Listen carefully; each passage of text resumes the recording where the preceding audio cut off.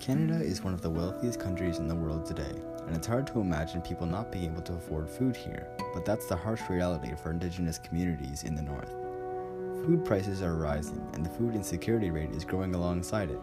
Living in Canada as an Indigenous person can be hard enough as it is, having to face social prejudice, high incarceration and unemployment rates, and the poverty that goes with it. One of the most prominent problems our Indigenous community faces is food insecurity. I'll be taking on the task of informing you listeners and bringing awareness to this issue. I'll also help you understand how you yourself may be able to help these families in this episode.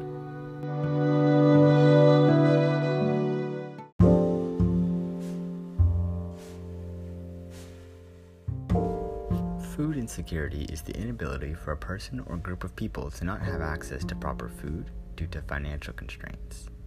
In the majority of our northern Indigenous communities, they live with food insecurity, and in certain areas, the food insecurity is severe. Statistics from Food Secure Canada say that approximately 70% of Nunavut lives without proper access to food, and 62% of the children there are food insecure as well. These northern communities can't afford food not only because of their income, but because of the food prices. Food prices are incredibly high due to the towns being so far north. Not many companies want to ship up there, and the ones that do mark up the price exponentially due to how expensive shipping is. Nunavut is the worst for food insecurity, but the other regions are not far behind. 60% of people on reserves in Manitoba live with food insecurity, as well as nearly 70% in Northern Ontario. The prices for food are exponentially higher than southern regions. In Fort Albany, a bag of potatoes costs about $10, as well as a bag of flour coming in at almost $11. In Moose Factory, a box of cornflakes costs $9, and one package of ground beef comes in at $20. The prices are this high all over these Indigenous communities. This causes families to spend the majority of their income on food. On average, in Toronto, families of 4 spend about $847 a month on groceries. For families in Attawapiskat, the monthly cost for food was $1,909 in 2015. Fort Albany's average food cost per month was also a whopping $1,832.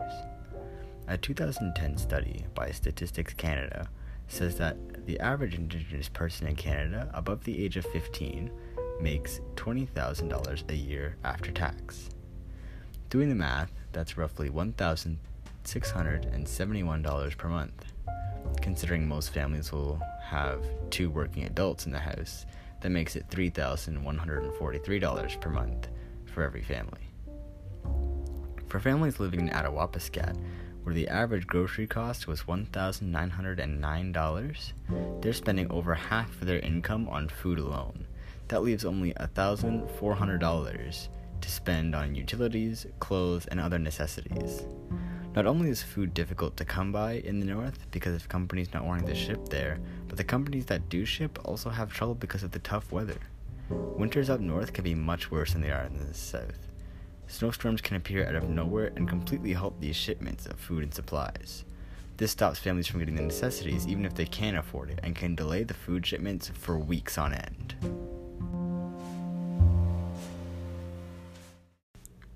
This is a clip from an interview with an Iqaluit father named Israel Mablik, talking to the interviewer about the effects this situation has on him and his family. Israel Mablik and his young family share a 2-bedroom apartment with his mother and sister. Israel's wife doesn't have a job, and his pay has to cover grocery bills that can be several $1,000s a month. I spend at least 95% of my pay on groceries itself. So because of that, my line of credit is getting bad. My first priority is feeding my kids, my family. There are no roads connecting this place to the rest of Canada. Everything arrives by air or is shipped on the ocean. And that's why Nunavut has some of the most expensive food in the entire country. And with those high transport costs, just 2 supermarket chains selling goods across a vast area. Photos posted by shoppers to a Facebook page show cases of fruit juice for $50, a $15 watermelon, and a kilo of beef for around $70. That social media protest soon grew into demonstrations by people who rarely, if ever, had been part of such movements.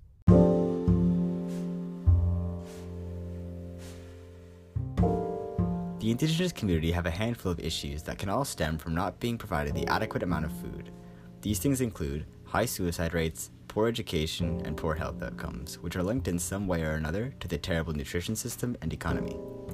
The high suicide rates can stem from many things, but in this case, they may come from the person not being able to feed themselves or their family. Not eating a proper diet can also have a plethora of negative effects on your body, mentally and physically. It can cause anxiety, depression, stress, and some eating disorders, which may contribute to an individual deciding to take their own life. Studies show that reduced education rates are affected by the children and young adults not having proper brain food and not retaining information correctly. When you've eaten, you're more receptive to information and retain it a lot better than being in a classroom hungry.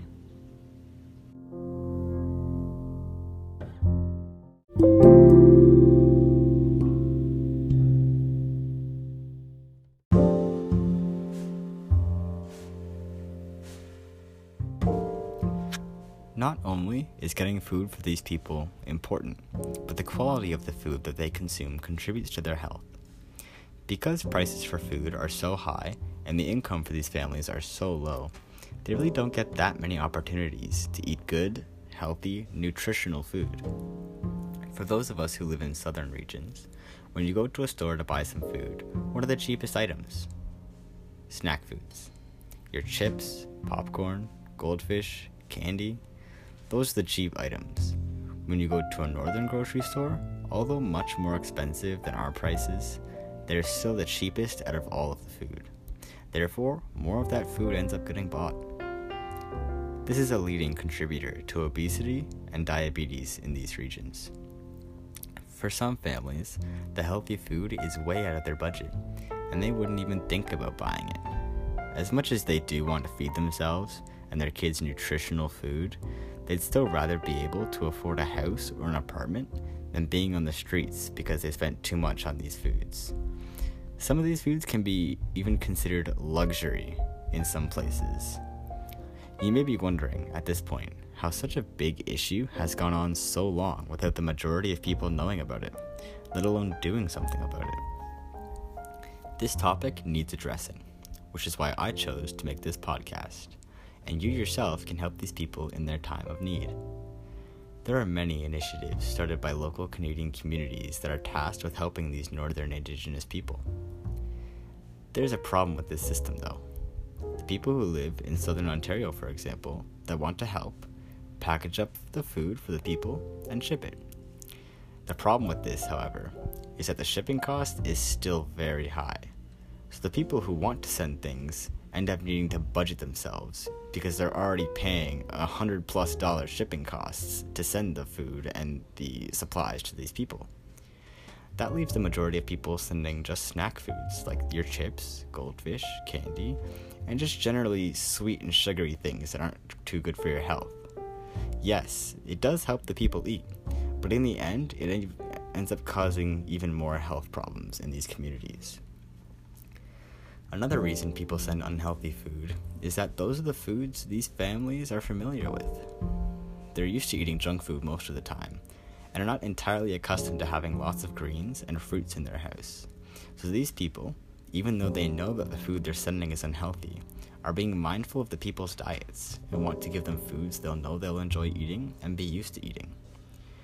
It is true, however, that these Indigenous communities are living in poverty, and they won't argue what they get to eat. On some of the group's pages, you can see the responses from some of the families, and they're forever grateful to those who chose to help them. One quote from a kindergarten teacher goes on saying, I unpacked the boxes today, and it took me 4 hours with the help of my daughter, 3 granddaughters, and my co-worker. Thank you so much to every one of you that sent boxes to the kindergartens. I'll share a few that I won't be using with one of the teachers. Another teacher also said, it felt like Christmas this morning, opening the boxes. I'm so overwhelmed by everyone that sent these boxes. I just received, and I think it was 25 boxes today. I should show who sent the boxes for the kindergartners. Thank you, everyone. There are many groups that you can contact if you yourself want to get involved with helping these people. There is a Facebook group called Helping Our Northern Neighbors, which is where I got these quotes from. And there you can apply to become eligible to help. One of the administrators then contacts you and sets you up with a family in which you can sponsor with things like food, water, and supplies. The necessities, pretty much. There's also a website called feedingnunavut.com in which you can donate to all different types of programs to help the Indigenous children get provided with the things that they need.